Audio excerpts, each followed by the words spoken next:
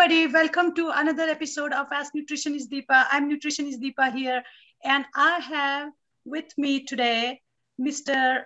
Dave Sherwin, who is a fellow podcaster and a health nut. He loves everything about health and wellness and feels equally passionate about it, just like me. So, Dave, welcome to our episode of Ask Nutritionist Deepa. Yeah, it's an honor. I love what you're doing, your podcast and all the different segments you do on various questions. I think this is really great. Yeah, what got my attention when when your office reached out to me for the guest request was that the different things you are doing, and that's what I like about, because wellness and health has so many different facades. So it's very important that we don't get deep and narrow into one, but address have little more holistic approach about overall health. And today's topic, the challenges of long-term weight loss, is all about that. And I'm so glad that you have some insight into that particular topic.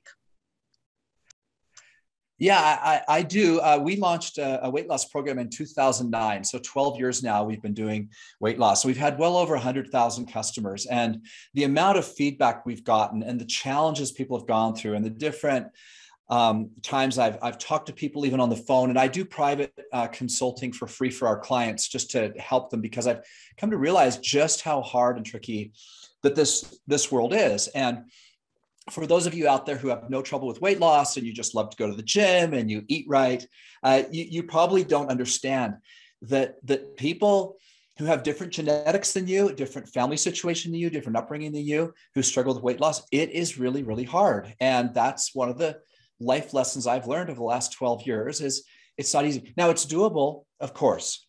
And yet it just can be a lot more difficult for some people than others for whatever reason. Absolutely. Because like you said, it's a lifestyle change, right? That goes into achieving weight loss, and life happens, and people who are doing, they are doing well, they feel motivated, and something happens and they derail. So, and that's the reality of weight loss, or to some extent, that's a reality of managing any chronic condition. Is that up and down and the challenges that one faces in the process. Yeah, absolutely. And part of what I'll be talking about here, and part of the science behind the difficulty of weight loss, is the fact that we tend to not be very honest with ourselves.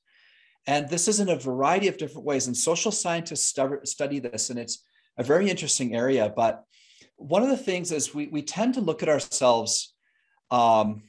We tend to think that we should always be at our best, for example. And so when we get down or depressed or we lose our motivation, we think, what's wrong with me? And of course, there's really nothing wrong with you. You're a human being.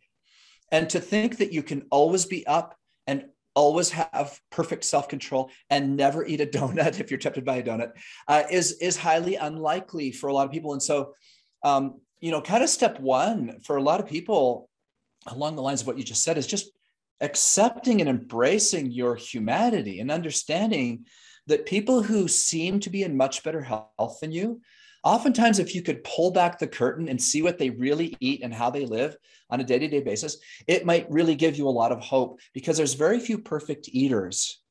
And so I think that one concept of embracing that it's normal to be down sometimes, it's normal to have setbacks, and that having a healthy mindset of accepting what we go through in our life a little bit more tolerantly, being a little more patient with ourselves is often step one for people.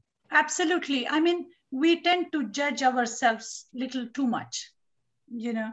It's like, oh my God, am I looking perfect? Is my hair just right? Am I doing this correctly? I think we put ourselves under microscope a little too much, and that brings unhappiness, shall I say? Yes, and we do the opposite. So, for example, most people overestimate the fitness they'll gain from their exercise and underestimate how much food they eat on a daily basis. For example, it takes a lot of really hard work to burn calories. I'll give you a quick example. I love the rowing machine. I'm 55 years old now. And so I'm trying to do less impact type of exercise, trying to stay fit without being injured. And so I do a lot of low impact type of exercise. And the rowing machine is great. But when you do a really hard row, you know, some of these like a high interval workout on the rowing machine, in 15 minutes, you can be absolutely just dead, like crawling up in the fetal position beside the rowing machine and cry for a few minutes before you go have a shower. Okay. And I once did a workout like that. I'm on a program right now called a Sensei that's helping me, you know, get faster on the rower. And I finished this 50-minute workout. It was hard, Deepa. I mean, literally, I fell off the machine. And I looked back at it and I had burned 240 calories. Okay. Now, that happens to be exactly how many calories are in a Dr. Pepper 12-ounce size soda, right? God. And so when you think about that you can really, really work hard in the gym and burn 240 calories and then drink that many as you're driving home. And the drinking is so easy. Yes. It's much easy. Drinking a Dr. Pepper is real easy and fast. And you are not, I mean, eventually you will exhausted after drinking that can of pop, but at least you are not in immediate agony like you are after your rowing machine. Yeah, that's right. And so you see this discrepancy, right? So you tend to think, oh, I drank a Dr. Pepper. That's no big deal. But it is a big deal because nutrition is 80% of weight loss and exercise is 20%. And so getting those ratios right is critically important. And so we have to start paying more attention to our diet. And of course, the fitness helps because it does other things besides burn calories. But again, the main point that we started here with was the mindset. So we got to be careful we don't sabotage our efforts by having really great fitness and exercise going on, but then sneaking in calories that we didn't account for that are working against our fitness regimen. Absolutely. No, that is a really good comparison of, you know, the food versus machine, so to speak, and how that battle can be won. So what's your second tip for us then? Actually, we jumped into number 2 because that was just a nice place to start because of where the conversation was going. Number 1 is actually that most people are too sedentary. And so what's happening is our modern society has created a situation where many people can make a living without moving very much. And of course, that's very different than what happened with our grandparents and great-grandparents and ancient ancestors. They had to move to support themselves. They built their own homes. They hunted for their food. They grew their food. They were active and constantly moving. And we are just too sedentary. And so we need to be moving on a regular basis. Those of us that work at a desk, we need to try to get away from that desk at least once an hour. And if you can, even do a few squats or a couple sit-ups or push-ups or stretching, or if you're in an office building, just walk the stairs for a few minutes or walk around the campus that you work at. So we want to really avoid long stretches of being sedentary and interject simple movement throughout the day. Yeah, it's very important that we want those simple movements. We don't necessarily need to have the latest and the greatest equipment to be fit, or even leave our house, right, at this point. So these are really good ideas. That number 1, if you control what you are eating, then the exercise you are going to do is going to be more beneficial because at least you are not working for that can of Coke, you know, or soda. Yeah. Otherwise, we are kind of always chasing our tail, right? You will never get to burn the excessive calories that your body is accumulating if you are not controlling what you're eating. All right. What's our next tip?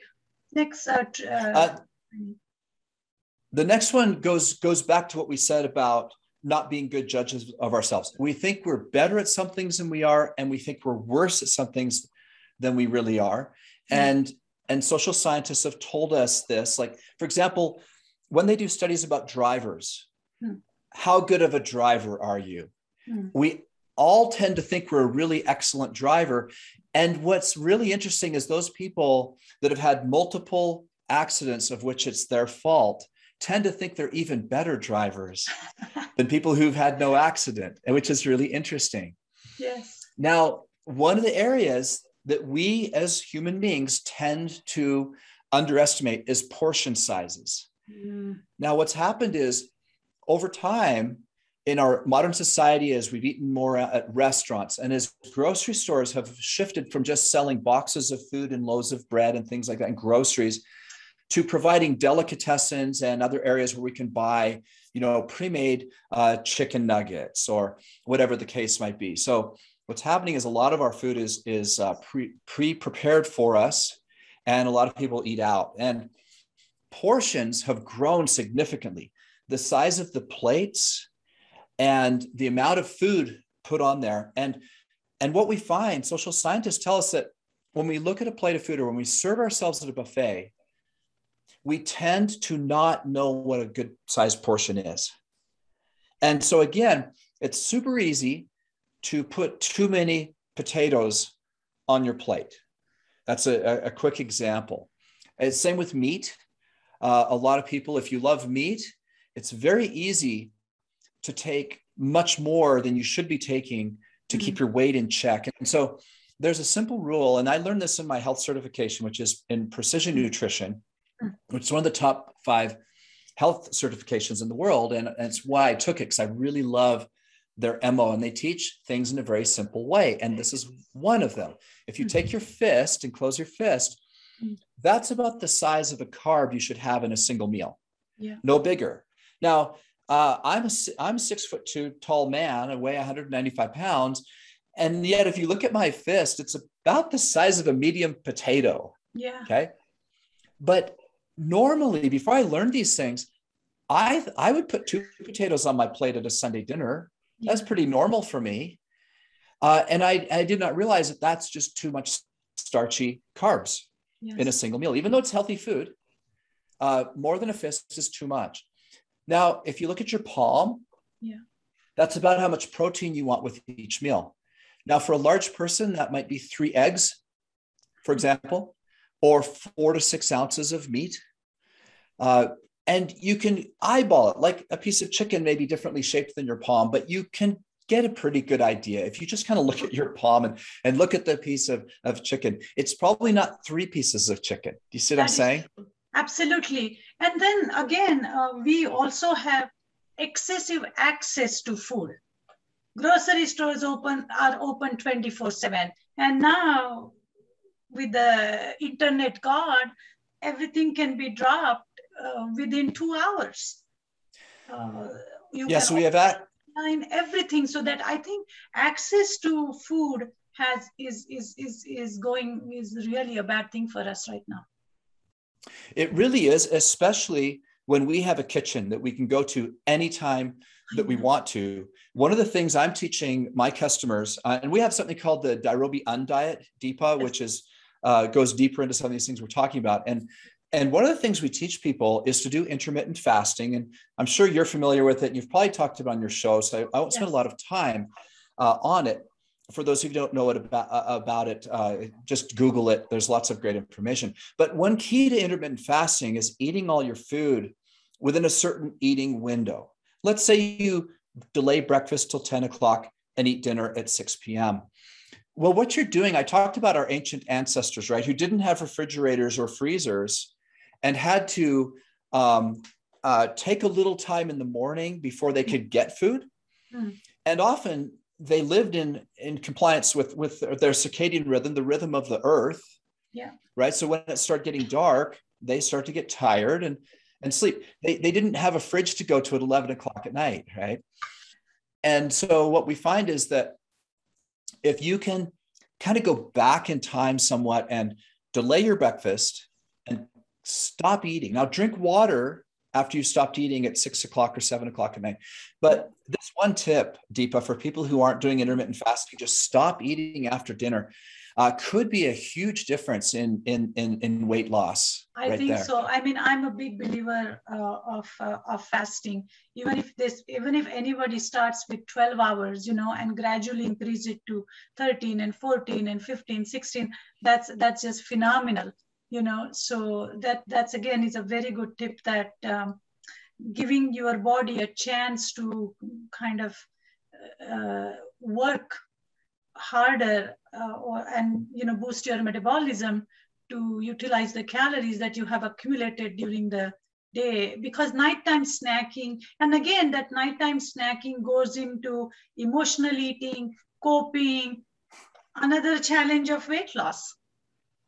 Absolutely. And self-sabotage with my patients. They're like, I don't know, Deepa, why I stopped by and had a milkshake.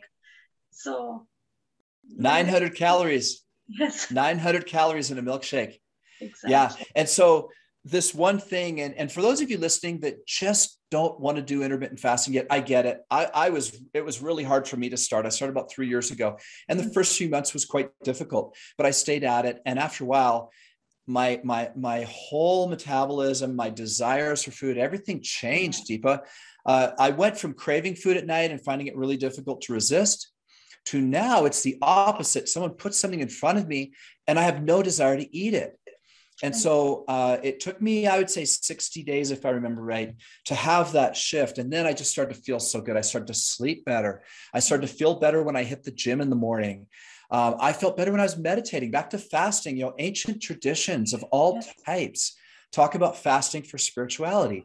Now, I don't want to give a Sunday school lesson here, but I'll just tell you, I'm a meditator and I've had a meditation practice for 5 years. And when I started fasting, even just stopping dinner at 6 p.m., I found I felt better and more connected and more spiritually fulfilled in a fasted state when I meditated. And that's something that people could test for themselves. But and that's your mindfulness right there. Right? Yes. Yeah. This feeds right into that whole mindfulness concept. Absolutely. And that helps. I mean, one of our number 2 health principle in our Undiet is eat slowly and mindfully. Yes. Right. I mean, we don't have enough time to go through, every dietary principle in the world, but this, again, just to touch on this, when we do things slowly and mindfully, we tend to do them better. We do them with less anxiety. We have less cortisol released.